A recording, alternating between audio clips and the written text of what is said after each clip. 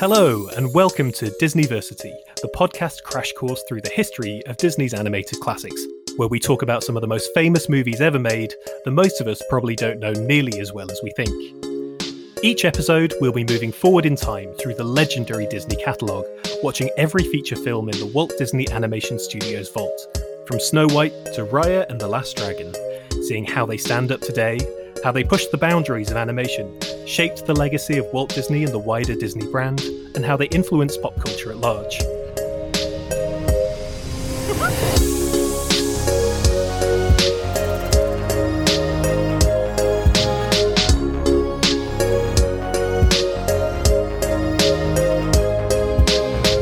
Brief disclaimer, this is not an official Disney podcast, but all of these films are available to stream now on Disney+, so come on, watch along with us and let's learn together.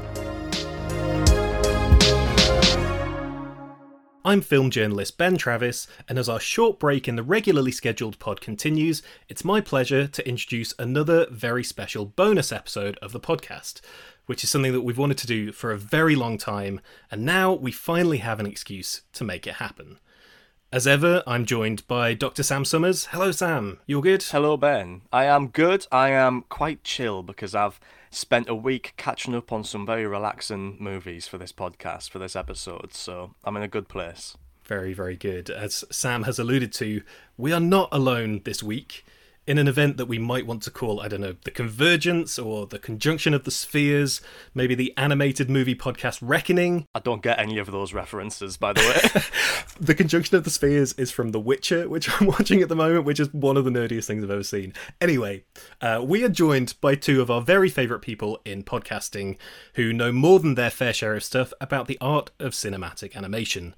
One of them is a cunning kid who, a few years back, had seen nary a Studio Ghibli movie in his life, and has since become a devotee to the call of Miyazaki and Takahata. It's Jake Cunningham. Hello. Hello, thanks so much for joining us. And also here is a guy who you could say is an authority, a Jedi if you will, a leader in his field, who guided Jake through the worlds of Ghibli. It's Michael Leader. Hello, Ben. Hi, Sam. Hey, guys. I mean, collectively, you go by Ghibliotech. You are the Ghibliotech podcast. And it's our pleasure to welcome you into the hallowed halls of Disneyversity. Or for this week, are we calling it, I don't know, Disneyotech? Ghibliversity? Some kind of hybrid. It feels like that scene in Shaun of the Dead where the two bunches of survivors cross each other in the path. This is very exciting. But the question is, Ben, of course, the Jessica Hines group are the smart group that are going and finally get to salvation. Whereas, of course, the Shaun group go to the pub, which is a very bad idea in the end for them. So who are the smart ones out of the two of our pod gangs? Well, when you said the pub, I just thought, wouldn't it be lovely if we all went to the pub? So I think we might be Team Shaun. Big question. I feel like we're Shaun. I feel like your podcast, I don't know, it's kind of calmer. It's more measured. It comes across as more intellectual than ours, even though we are Aversity and you guys are only in Otech. Well, I mean, Michael's not a drinker really, so I don't know how at home he'd be in the pub. So maybe he's Jessica Hines. That makes me Matt Lucas. Well, maybe Jake, maybe you and I go to the pub and then these guys go and have a cup of tea and wait for it all to blow over. We'll go to the bibliothèque. We'll go and read some. couple of readers over here. Got a couple of readers. Readers and a leader. I think in a zombie apocalypse we would probably all be sort of first against the wall, I have to say. Our expertise is animated movies, not survival bunkers and all of that. But anyway, enough about the zombie apocalypse. So for people who don't know, I mean, I imagine most of the people listening to this are aware of the Ghibliotech podcast, are probably listeners. You're one of the biggest animation podcasts in the world. How did it all come about? Oh, through sheer ignorance on my part. So I spent all this time in my life watching films and trying to become a professional in the world of film and doing everything that I could to learn about it and go to university to study it. And then a huge turning point in my life, I realised that actually not watching something could be incredibly beneficial. And that's where Michael came in. Yeah, it came up across the desk one day because we both work at the same company that Jake hadn't seen any of these films, and I'm a massive nerd for these films. I've been watching them since I was a teenager, been writing about them throughout my entire sort of professional life. So when it came to my ears that Jake hadn't seen any of them, I sort of grabbed him by the scruff of the neck, both probably literally and metaphorically, and said, "You're coming along with me." And what better way to do that than turn it into a podcast where I curate Jake's journey through, I would say, I think I can say this on this podcast and maybe cause a bit of controversy up top, the oeuvre of the greatest animation studio there's ever been. Oh, throw down. It's a big one to start with. I was thinking about this the other day, and if we're going film for film, Ghibli beats Disney easy, right? How many Ghibli films Sam, total? what are you No, talking come about? on, Ben, come on. You betrayed us at the Just first percentage-wise, I think. Yeah, percentage-wise, Okay, film for okay, film. okay. I mean, Ben, how many kind of clangers have we already watched? And this is the good stuff, all right? You know, That's fair. there are some rough patches for Disney. I feel like Ghibli, it's probably not all banger after banger, but the hit rate is higher, I think. The batting average is higher. Yeah, I'd say overall, they have the benefits of only existing for 35 years at this point, and only really having a handful of filmmakers, so there is a continuity throughout. But there is a run. There aren't many studios where you can say that they have 10 plus films that could all be top tier. Even someone, maybe Disney does have that, but they do have 70, 80 years worth of films to pull from. I mean, I guess we're already talking about these films, the films of Studio Ghibli, legendary Japanese animation house. But I guess for people who maybe don't know, I'm not sure if everyone on this podcast will know about Studio Ghibli.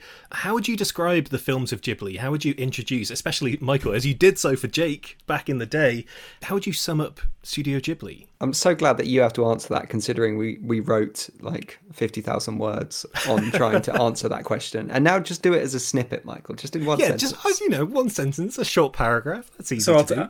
I'll take it literally to begin with. And Studio Ghibli is a Japanese animation studio founded in the mid-80s by two veterans of Japanese animation, Hayao Miyazaki and Isao Takahata. And their goal was to produce original theatrical animation, which at the time was not necessarily what the Japanese animation industry was known for, very much about franchises, long-running series, TV animation. They wanted feature animation.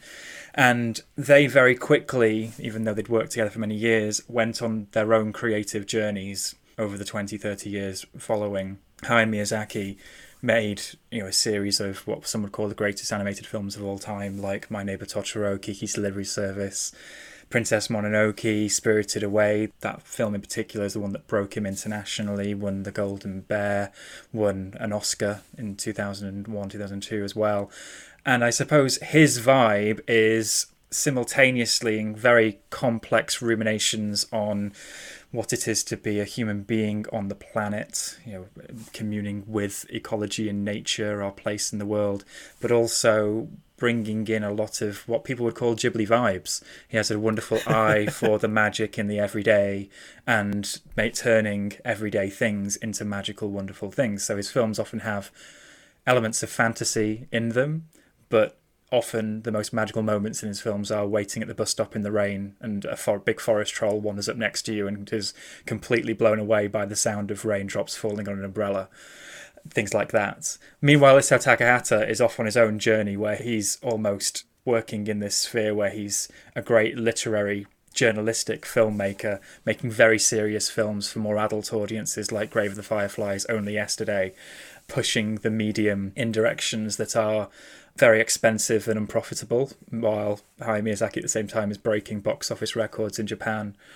He's there just delivering a couple of expensive bombs, but in the meantime creating incredibly beautiful animation. So they're this very fascinating studio, and this is why we had such fun delving into them, because the personalities are so strong. I'm sure you guys have experienced that as well, where once you start talking about these films side by side, the personalities are what's fascinating, and the various journeys throughout them as well. Definitely. I think the idea of seeing something as like, homogenous studio output, and then actually going, oh no, these are very specific films made by specific directors with perspectives and certain performers coming back in a really interesting way. That was beautifully summed up, Michael. So Jake, from your perspective, tell us a bit about your journey with Ghibli and your experiences watching through all these films for the first time. Oh, it's been an incredible adventure, one of the best I've ever gone on, and it's been extremely well curated. Sam, you're a teacher, you can respect a well-crafted module.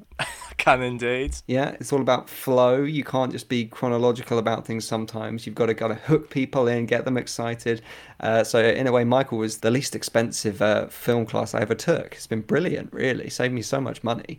But so he grabbed me straight away with Spirited Away and some of the big hitters in our first series where we watched Princess Mononoke and My Neighbor Totoro and Grave of the Fireflies.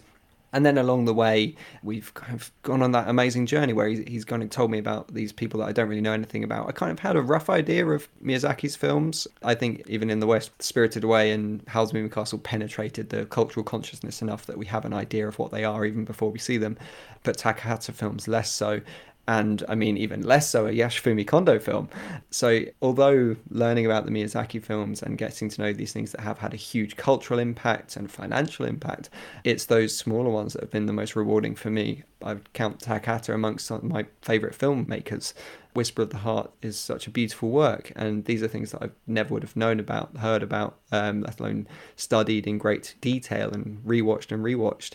And so for me, it's just been such a valuable artistic exploration and has been profoundly impactful to me on kind of how I go about my life, I suppose. Amazing. I mean, the podcast has been going for a few years now, and there are, 25 odd Ghibli movies-ish? But you've done various other series since then, so what can you tell me about what you guys have been up to in the sort of post-Ghibli years of the podcast? Well, yeah, so when we had that first chat about doing Ghibli, and we had 24-ish, as you said, Ben, films in that first list, we thought that'll keep us busy for a long time, right? Because we envisioned it as being in these short sprints, mini-series with breaks in between. And then we kind of almost got to the end of that and said, where do we go next? And we then said, okay, wouldn't it be a dream if we could cap off that journey by having an actual physical journey of going out to Tokyo and visiting the Ghibli Museum out there. They have a museum that is almost a tribute to the studio, but also to the art of animation as a whole. Go to Tokyo, visit some locations, interview some filmmakers who've actually worked for Ghibli. And then we did that in November 2019. Incredible. And then we thought, where could we go next? And I suppose as we went along this journey with Ghibli, as Jake said, there are a few films that have sort of punctured the Western film fans' sphere of influence. So they may have heard of Spirited Away, Princess Mononoke, but they might want to go deeper. And when we did the podcast, we realised what set Ghibli apart within a lot of Japanese animation is that central narrative of these filmmakers going on their creative journeys, creating a body of work that would come over to the West, maybe have festival runs, be treated as just as much family films as they are art house or world cinema films. So when we then spread out and said, what other filmmakers could we look at? We went along that route because, of course, we could do Disney if there wasn't a really good Disney podcast that was going through all their films, or Pixar. But then these are companies that, you know, you really would want an academic to tell you about the history behind Disney, believe you me. And we're very fortunate that Sam is that person to do that. But so we were end up looking at filmmakers or studios that seem to have a similar spirit or a similar story or a similar unified worldview. So the two other miniseries we've done so far were one on Satoshi Kon, a filmmaker who didn't miss ever. You know, he directed only a handful of features and created one very short TV series in Japan, died very young, very sadly, but they're all beautiful, brilliant, innovative in their own ways. Likewise, we did Cartoon Saloon, who are the Irish studio, who I think share a lot of thematic influences and inspiration with Ghibli, but again are corralling all of those creative impulses to tell quite a unified look at Ireland and Irish folklore and presenting that to a world stage using animation. So yeah, we sort of spilled out in all these directions with Ghibli at the heart, but also kind of keeping that theme as we spread our wings. Part of the reason this podcast has ended up happening now is because you guys have written a book. You have written Ghibliotheque, the book. Yeah, tell us about the book. That's super exciting. It's out now. Yeah, that's a bit weird, isn't it? I know. I feel like I'm the only person on this podcast who hasn't written a book. Sam's written about Toy Story and Shrek. You guys have written about Ghibliotheque. I'm maybe developing a bit of a complex here. Oh, no, don't worry about it. One's coming your way, Ben. I should actually mention that I don't think even Michael knows this, and Sam, you will appreciate this. The first film book I ever bought was The Art of Shrek. Yes. So much artistry involved. Was there a chapter on Smash Mouth? That's not the art of Shrek. No one drew All-Star. Well, maybe they should have. I don't even have the art of Shrek. I mean, the original art of Shrek. I don't know what got into me. I was like, what, like 12 and like spent my pocket money on a bloody coffee table book about Shrek. What a But like 12-year-old reading about the flex. animation about it, and so yeah, I suppose going back to my first kind of flirtations with film books, it's been about animation, and who knew we would arrive here? But yeah, Ghibli the book. It's a guide to all of the feature films of Studio Ghibli. We approached it in the same way that you approach the podcast, in that Michael's job in the podcast is to be the educator. He provides the history and the context of all the films, and then I take on the review. So each chapter is almost divided down the middle like that. I would say that Michael had the easy job because he already had all the prep done, because he could just look at the show notes for all of our episodes and remember what he said at the time, whereas I've actually got to have some original thoughts. But we got there in the end. It was funny because I suppose when lockdown first happened, everyone joked about this is it. This is the time where I finally write that book I've been meaning to write, or I'm going to do that thing I've been meaning to do. And, we actually did it, which is nice. Amazing. And Michael, what was your experience like? Come on, tell us your side. If Jake's like, oh, Michael had done all the work already, I had to do all the hard graft. What was your side of it? Yeah, I pretended that I spent all that time writing. I just copy-paste job, basically, and I slept for 4 weeks. No, it was really fascinating, actually. So we have quite a, similar to you guys, we have quite a sort of structure for every episode. And sometimes there'd be so much that I'd have to leave out in my 10, 12-minute section where I talk about the context behind the films. So it was really fun to go back and hit the books, but also in the space of the 3 years where we've been making the podcast, new books on Ghibli and specifically Miyazaki have come out on shelves. So it was really interesting to just expand and get new sources of information. Not least, like, really fascinating that one guy, Steve Alpert, who's really, we might talk about him later in fact, really key to how Princess Mononoke and Spirited Away got their Western distribution. He published his memoir in English. So for the stuff that I like talking about, which is all that behind the scenes stuff and all the crazy characters and outsized personalities, that stuff was really invaluable, but also really fun to basically write like a mini contextual program note type essay about every film, knowing that Jake's doing the review and talking about the actual film as we see it, and just knowing that that's been handled very capably by someone who I'm sure watched the films many times before he did so, meant that freed me up to just talk about all of that production background and context and weave that story through all of the chapters so it can be read individually or across the whole thing. And it's been quite fun seeing like the couple of responses we've had so far where they're like, oh, this is the story of how Ghibli has such a big, figurehead in Miyazaki, and the big struggle is they never were able to replace him with anything else, or he never found a protege who could replace him. And it's like, oh, that's really interesting that those threads do come through as we wrote it all side by side. Because when you do podcasts, it's very easy to just be like, record the podcast, edit it, put it out, but they're individual things. But a book is really means you can develop that narrative. On that, as you guys know, when you record a podcast, you're locked into what you said. You said it now and it's out in the world. And so the book was a great opportunity for me to actually, because when we first recorded the podcast, it was me reacting, having basically watched the film for the first time the night before. And so the book was an opportunity to go back, rewatch and actually really kind of think about what I thought about the films, not just that kind of first take reaction that the podcast was built around. And I'm really glad I did, because some of them I did a pretty strong turn on, like Princess Mononoke. Right. I mean, maybe I'll have to do that at some point, Sam, because maybe on a second viewing, Pinocchio won't be the absolute freak show that I remember, and I'll have some kind of affection for it. Once you're prepared, once you go in with the foreknowledge of what's about to take place, then you can take it on the chin a bit. Just very quickly, Jake, what was your turnaround on Mononoke? Oh, turns out it's good. Right? No, I said it was good at the first time. I was just a bit confused by it, and I thought it was messy, and I thought it was convoluted, and I thought it was confusing. But actually, I think that's very much intentional, because Miyazaki doesn't vibe with kind of binary characters of villains or heroes all the time. And I think that mess of war that Princess Mononoke kind of turns into, where all things are a bit unclear, is very much intentional to show you all of those grey areas and the mess that violence can create amongst people. Okay, so there's plenty of stuff along those lines that we're going to delve into further in the show, but for the next 45 minutes or so, we're going to be crossing the streams to talk about both the Walt Disney Animation Studio and Studio Ghibli together, these two very distinct, dominant animation houses from two sides of the world, behind so many beloved movies and with a legacy that I think we're going to find out is in some ways fairly intertwined. So I want to start, whenever we have a guest on the podcast, by asking you guys the usual questions. So first up, what are your favourite movies from Disney? What are the Disney films that you grew up on? So I have to confess that I'm not a big Disney person. Ben, I'm maybe in a similar wheelhouse to you, where like at the start of you're coming in here talking of... No, come back. Yeah, like in that I appreciate the cultural legacy of them and know them maybe more for the cultural impact than the narratives within.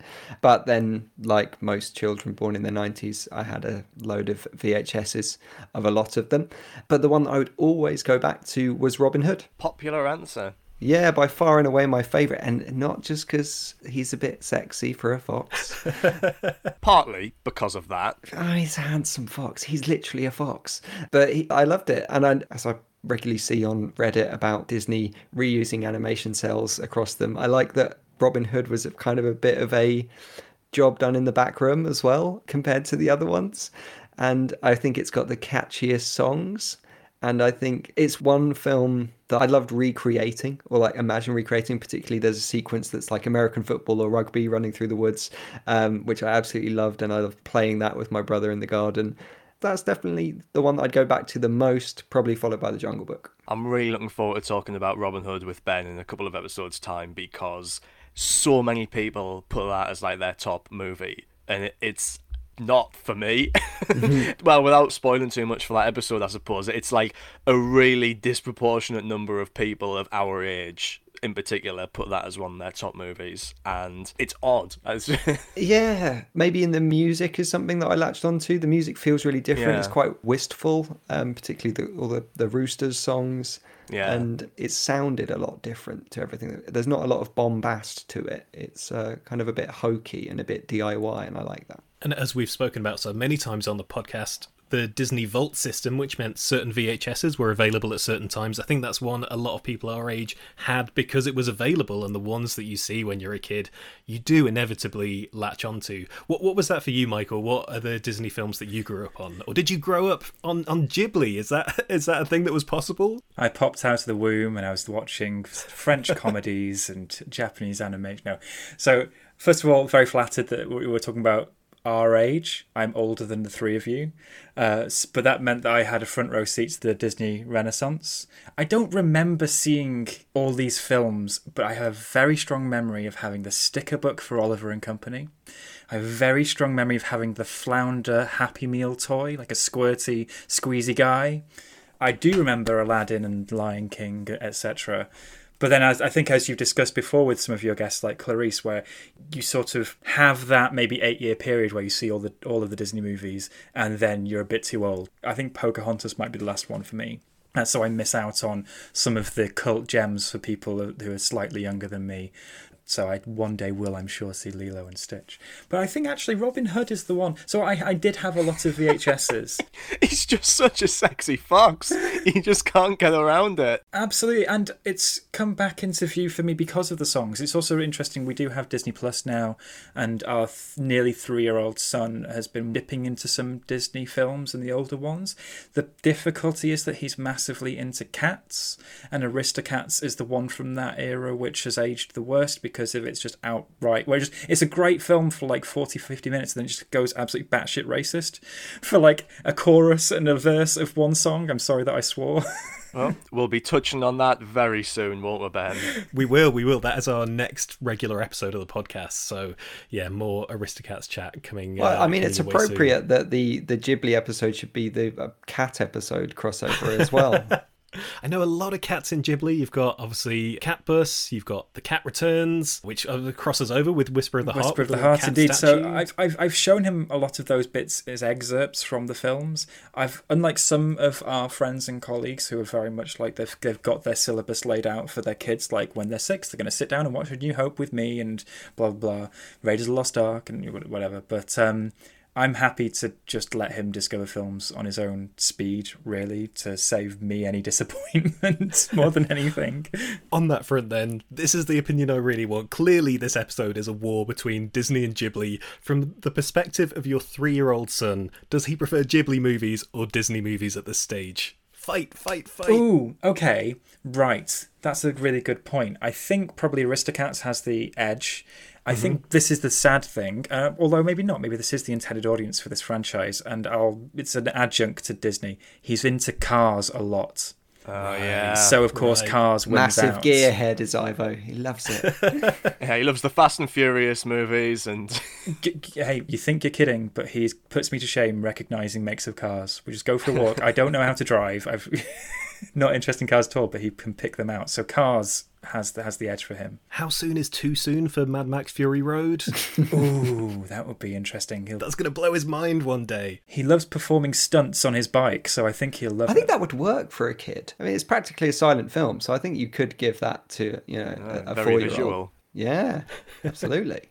So those are Disney films that you guys grew up on. Which are the ones now, which recent Disney movies that you've come to as an adult? We've discussed this many times on the podcast. You have that time when you're a kid and you love Disney stuff, and then you're a bit old and a bit cool for it, and then it all kind of comes back around. So what are your favourite Disney movies now? Oh, gosh. I can't say I go back to them that much. If it's more modern day stuff than classic stuff.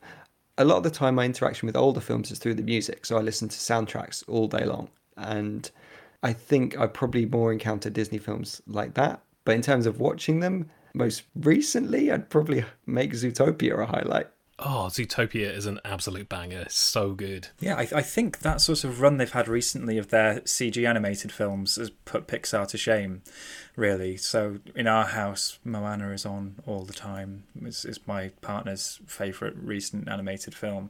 Can I be a real sort of, put my beret on and sort of Please. say... By all means. It doesn't count, but it's in the list on Wikipedia as because Touchstone movie co-produced by Disney. Who Framed Roger Rabbit is my secret favourite Disney movie because of course it has extended tribute to early characters, not of course the feature characters, but key cameos from Donald and Mickey in there. Well, I'm glad you mentioned Moana, Michael. Just going back to what I was saying about music, I just remembered that a few weeks ago I drove to a stag do, and just because I'm such a lad and I was just with so many legends in the car, we genuinely blasted the Moana soundtrack on the way there. Come on, lads, Moana, make way. Well, make me and way. Ben were doing You're Welcome on karaoke like a week ago as well. We So were.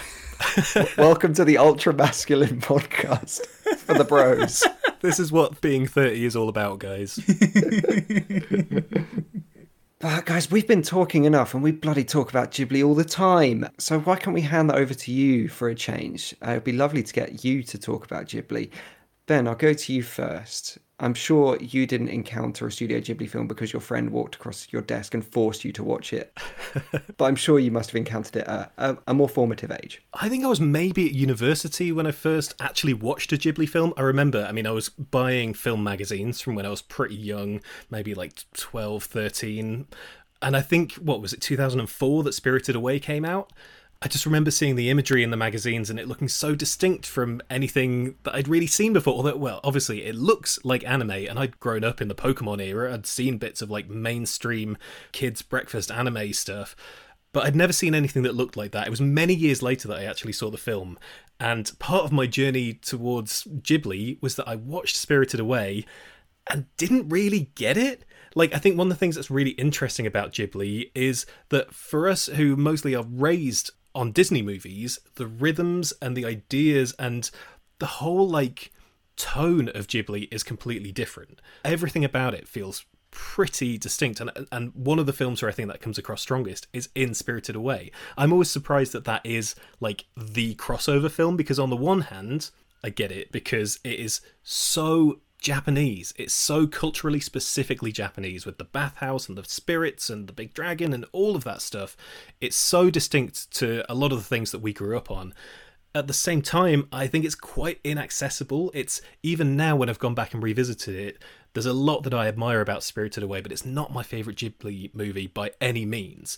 And so many of the ones that I saw later like clicked with me in a much more immediate and much kind of deeper level. So for me, I think the one I watched after that was Ponyo, which I love Ponyo so much. I know people talk about that as maybe like lesser Miyazaki. I would refute that on every claim.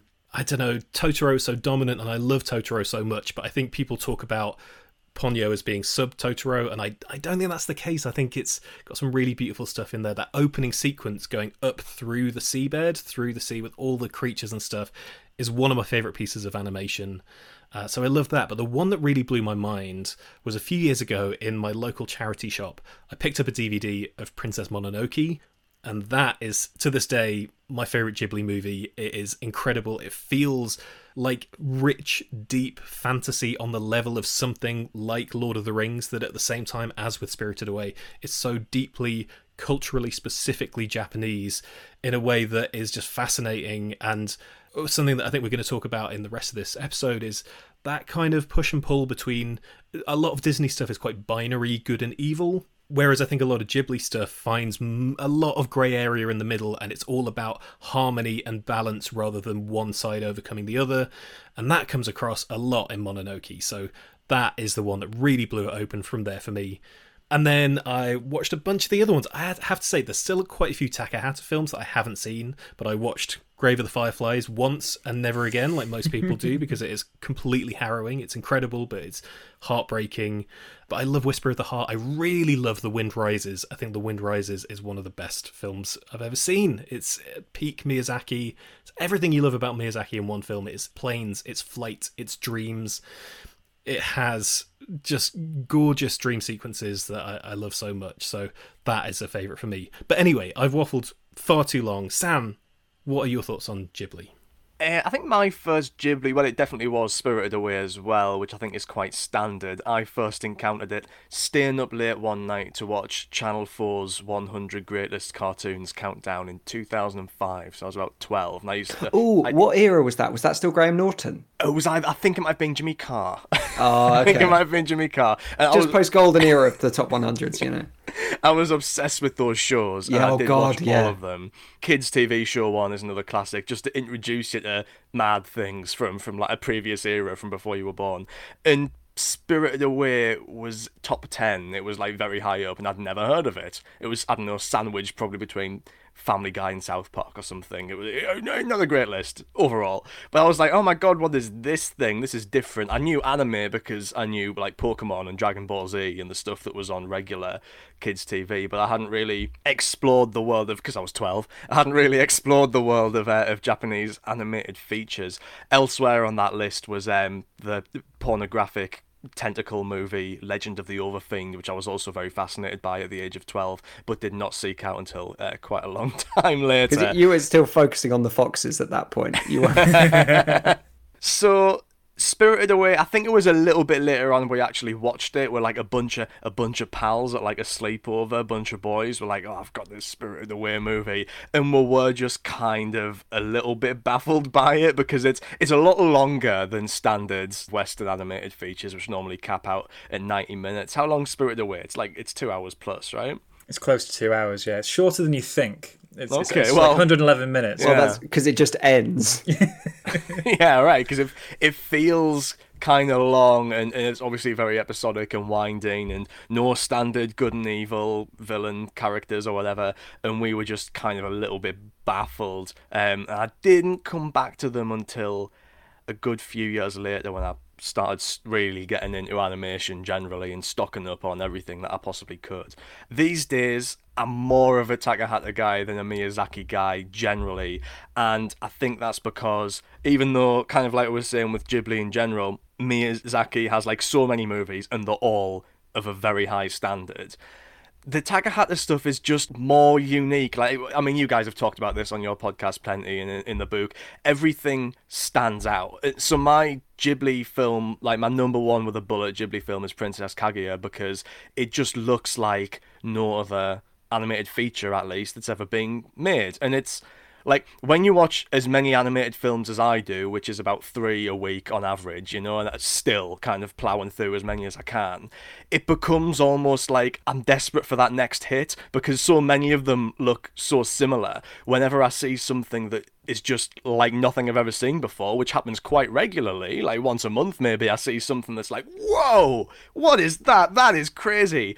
You just kind of keep looking for that next hit, and your standard films don't satisfy you anymore. So Kaguya is an example of that. It's like, what is that? That is amazing. It just looks like nothing else. That's why it's my top. I always introduce you as animation academic Sam Summers. I'm going to have to start introducing you as animation addict Dr. Sam Summers.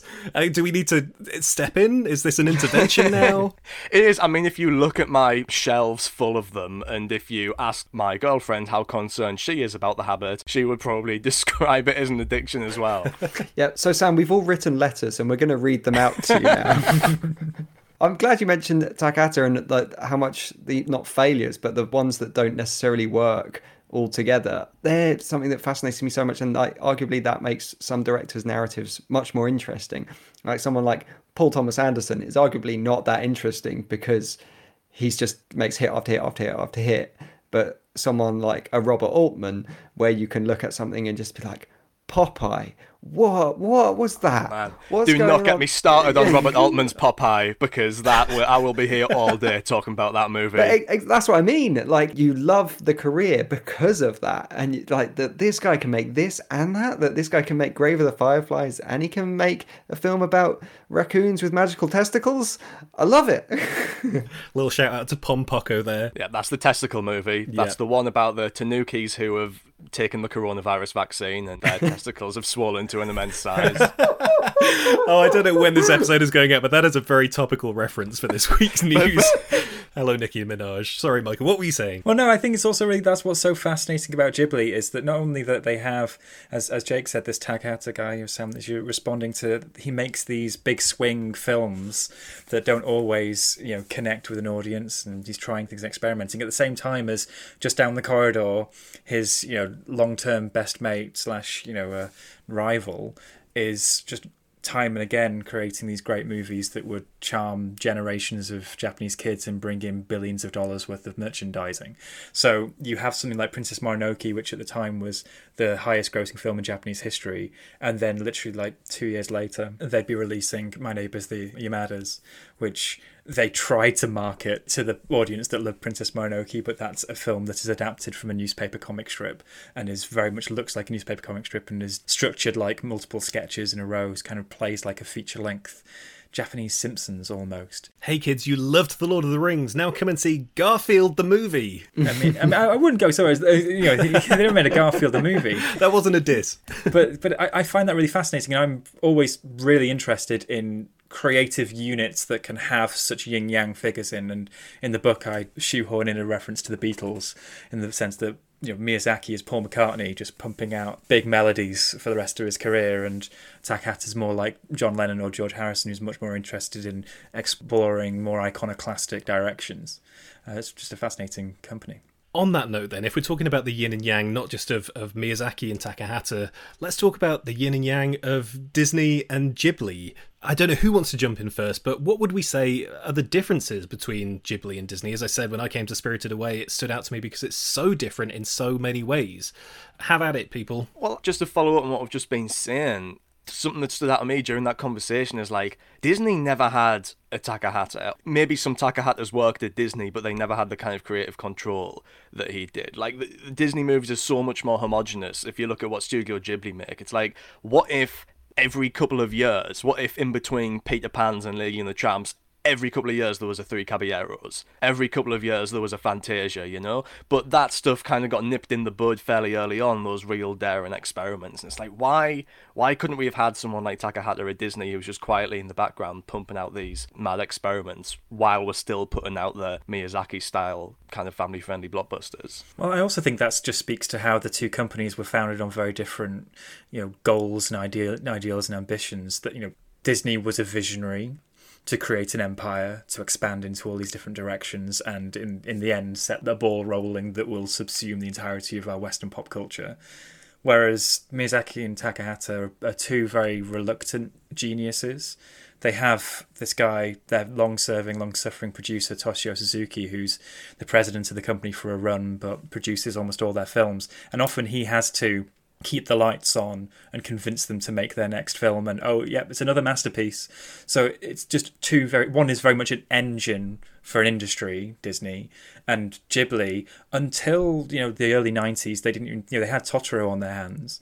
And it wasn't until the early 90s that they thought, oh, this guy could be a mascot, this guy could be merchandising opportunity. And it wasn't until much later as well that they had the ambition to grow in the way that they did. And they're still now a relatively, well, not now, let's look to when they were at their peak in the 2000s, still a relatively small operation in one campus in Tokyo. And that is a difference, Michael, because Disney had never commercialized any of their properties. Yeah, they just made the films and that's it. They just let them lie and people find them. Great, But so that's kind of, I guess, outside of the films themselves. What about inside? What about in the storytelling, in the rhythms of the films? Yeah, well, Michael's sick of me talking about this now. But that word story I find fascinating because we mentioned Spirited Away. And I think maybe there is a really good age to watch it where if you're young enough, you're not really that bothered about maybe satisfaction of a story and you can get away with just the thrill of it. But maybe then you have a age where you can recognize when something doesn't quite click and you think that's all a bit odd. Perhaps, Sam, that's when you watched it and you think this is thrilling in parts, but I'm not really, what is my reward for getting through it? And then you hit an age where you're back to you're so used to story structure and the 22 rules of Pixar's storybook and Save the Cat and all of that, that you can then watch Spirited Away and think, oh, this is so exciting that it's not doing that things, and you go full circle on it. And I think that is something that I find so exciting about these films like Yamada's. Parts of it is a brilliant film, but it's way too long and some of those sections don't work and the structure of the whole thing is a bit of a mess.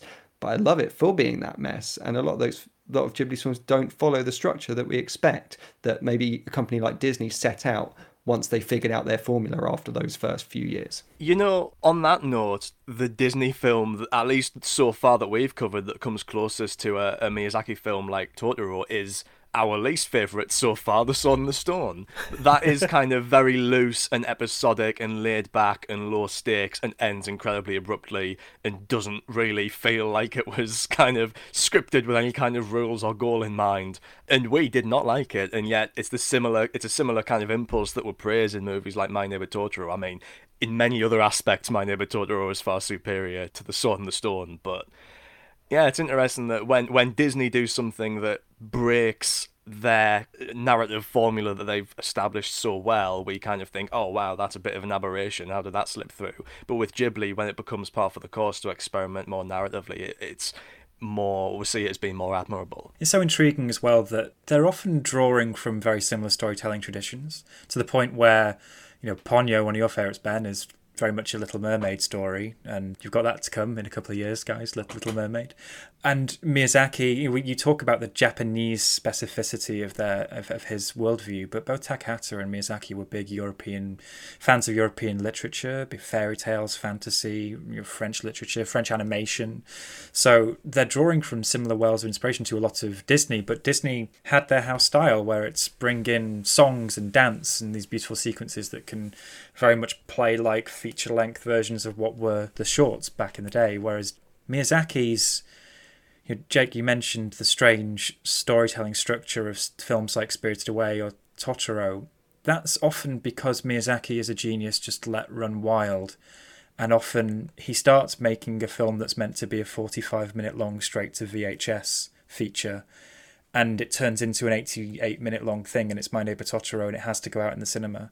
Or Spirited Away is a film where they started with a release date in mind, and then the release date was looming and they were only 2/3 of the way through the film and they threw out the back third of the film and just put an ending on it.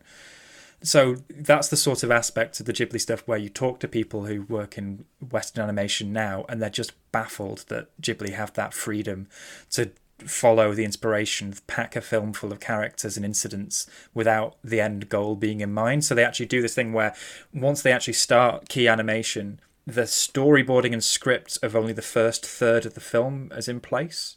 and then they have a sprint, and then he'll do the next bit, and then he'll do the next bit. So if you watch any of the documentaries about films like The Wind Rises, he's not figured out what the ending is, and they're already animating, which you talk to people at Disney and Pixar, and they start sweating when you say things like that. Yeah, I think to pick up on a couple of things. First up, that's something I find really interesting about Ghibli is, as we were saying, the culturally specific Japaneseness of it, but at the same time, lots of their stuff, especially more recently, are like adaptations of British or Welsh literature. Another one of my favourites, Porco Rosso, which is like an Italian World War II adventure, serial adventure, kind of drawing from similar stuff in a more kind of plainy way. Indiana Jones is playing on those kind of World War II serials and that kind of thing. So I think there's a lot of crossover in terms of inspiration, but it's in the presentation of those stories that the differences come, especially that kind of more dubious morality and the storytelling rhythms. I think that's what kind of broke my brain a bit with Spirited Away, right? In that it starts from this place of like Chihiro's parents have been turned into pigs, and she now has to work at this bathhouse where all the spirits come in order to kind of, well, maybe earn her freedom, or she has to find a way to escape from that, right? And then this spirit comes who's eaten everything from the river, and it seems to be this sort of antagonistic situation, but actually that's all about finding balance, because it's about them appeasing the spirit and unclogging the spirit from all the human crap that it's consumed, and then it goes on its way and the spirit is fine. It's not a villain. And then in the second half of the film, it kind of meanders around and they're like, let's go on a train for 5 minutes through the middle of the ocean, and it's beautiful, it's gorgeous, but as you're watching it, you're just like, I don't know what leads from one thing to the other. And then the plot just kind of resolves itself, but it's fascinating, and I do think those things are things that kind of Western audiences love about Spirited Away, how different the feeling of the story is, as well as the visuals and the world that it's set in. But even though Ghibli and Disney come from very different places and often do very different things, their paths have crossed in some fairly significant ways over the year, including, well, Disney released a lot of Ghibli's films in the US. So this is definitely my area of interest. I love reading about this because it just, there could be a really good dramatization of this, just with all of the characters involved. So I mentioned Toshio Suzuki earlier. He's the producer behind the films. I get the sense that Miyazaki and Takahata would be fine if no kids ever watch their films and they just got to make it. That's the more important thing. But Toshio Suzuki was saying, come on guys, we should think a bit bigger. And he hired in the mid-90s a chap called Steve Alpert, and he said that your job is to sell Ghibli to the world. And Suzuki loves to tell a story, and there are so many of the anecdotes that you've probably heard about behind the scenes at Ghibli has probably been spun by him, often with him as the hero. But they're so compelling. And one of the best ones is Walt Disney Japan wanted to get the home entertainment rights for Ghibli's films. And Suzuki said, yeah, you can have them as long as Walt Disney US will release the next Miyazaki movie. And this is the early mid-90s, where think about Miyazaki's previous three movies, Porco Rosso, Kiki's Delivery Service, My Neighbor Totoro, you're thinking, oh, these are great family films, great crossover films, everyone would love this. But little does Disney know that the next film is Princess Mononoke, as you said, Ben, very violent, very complex. Limbs being chopped off. In the first curses, 5 minutes. Ancient boar gods. It's a whole thing. Absolutely. So they get Disney to sign that deal. They cut together a promo of Mononoke where there's a scene where Ashitaka, the prince, is kind of convalescing in the middle of the forest glade, and there's this bit where she sort of masticates some food and spits it into his mouth as he's getting better, and they recut that into the promo so it looked like there was a princess kissing a prince shot for Disney, and they're like, oh, rubbing their hands, wonderful, there's this romantic and adventurous movie on our way. But of course, when they finally see the full film, it's far too violent for Disney to release, so they bounce it down to Miramax to have a bit more of an art house, adult friendly release. But if anyone, Sam, if you're very interested in reading into the history between Ghibli and Disney, Steve Alpert's book is really fascinating, just on the level of how these two companies operate with one another, a Japanese business and an American business, the sort of slickness of America and the very much sort of rigid hierarchy of Japan coming against each other. When they release Kiki's Delivery Service and start adding in all sorts of bells and whistles in the dub version, even though Ghibli have in their contract they need to be released unchanged. And that, of course, gives rise to one of the best Ghibli stories, which is when they hear that Harvey Weinstein at Miramax is going to release Mononoke. And at that stage, Weinstein was known as Harvey Scissorhands, and he would take films, recut them for maximising their profit margins and awards potential. They have the meeting in the States, top brass at Miramax. There's a box that opens up and it's got a samurai sword inside with the letter saying "no cuts." Or the other version is Suzuki's there himself and he hands the samurai sword over in perfect English, shouts "no cuts," echoing around the room. Either way, I love that story, but that's just one of a few. Yeah, I mean, I think it's interesting as well that I think there is a lot of crossover between the studios these days. Like in the US, a lot of Ghibli films came out via Disney. Disney, I think, is a pretty big deal in Japan these days, or that's a very important market for them. They've got that Tokyo Disneyland, which you guys have been to. I think as well that there is quite a lot of Ghibli-esque storytelling in especially the very recent spate of Disney movies. To me, Moana, the climax of Moana, is that classic non-binary morality where it's like, return the heart of Te-Fiti, that the sort of what you think is the villain is actually the mountain god from the start, and if you return the heart and restore balance, then nature can thrive. That feels massively Ghibli to me. Like Miyazaki's environmental stuff is huge, and you feel that in Mononoke and Spirited Away and Ponyo, all of that stuff.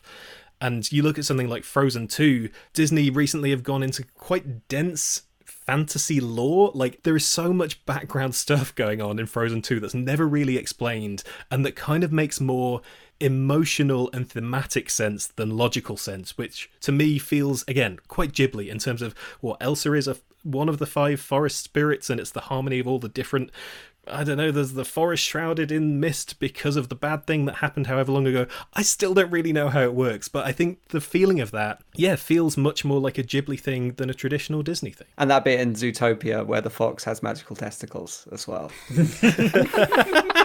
Can you imagine? That would be amazing. The foxes just keep getting sexier. They just can't stop. It's all spirits as well, isn't it? It's in these Disney films. It's all nature spirits, and you have to respect the spirits in order to bring harmony between the human world and the natural world, and that's in Frozen 2 and Moana and Raya and the Last Dragon as well. And it's quite different to how they've treated nature in the past in films like Bambi, in which it's a lot more adversarial. There's no resolution in Bambi between man and nature. Man is the villain, man destroys the forest, and then he buggers off to destroy different forests probably. And Fox and the Hound and even Dumbo are kind of similar in that way. Like these relationships between human and animals, humans and nature, never really get resolved, and they're pushing more towards that kind of resolution more recently, I think, which seems a little bit Ghibli-esque.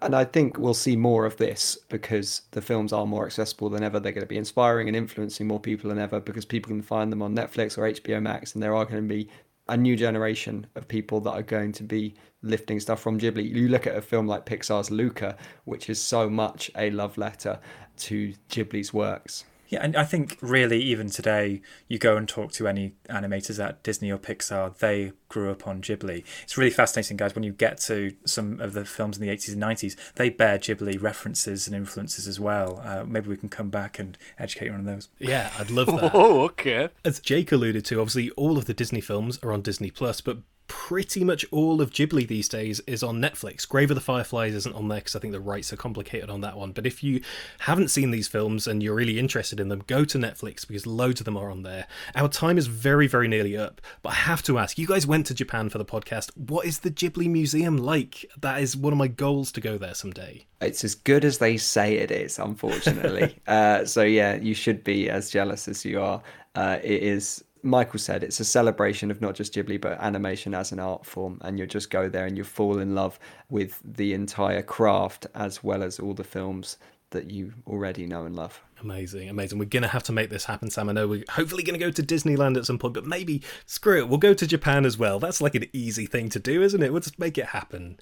But as much as I could talk about Ghibli and Disney and all of this stuff all day, this wraps us up for a very special episode of Ghibliversity. Sorry, Disneyotheque. I don't know, whatever we're calling it. But you can get your fill of Ghibli movies, Satoshi Kon, Cartoon Saloon, and much more on the Ghibliotheque podcasts. And be sure to pick up a copy of the Ghibliotheque book, which you can find in all major and probably most independent bookshops as well as all the usual online places. As for Disneyversity, the next thing you're going to hear from myself and Sam will be the official dawn of the Dark Age. Ooh! Or at least the Bangover, as the initial part of the next era is going to be called. As we get down with the hippest cats in Paris in 1970s, the Aristocats. Keep an eye out for us announcing when that episode is going to drop, but fear not because our podcast break is nearly over.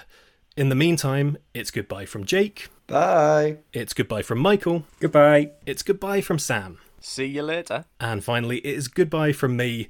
I'm about to go and organise a big lads party where we're all going to get together, sing songs from Moana, and stick on Spirited Away. Yeah!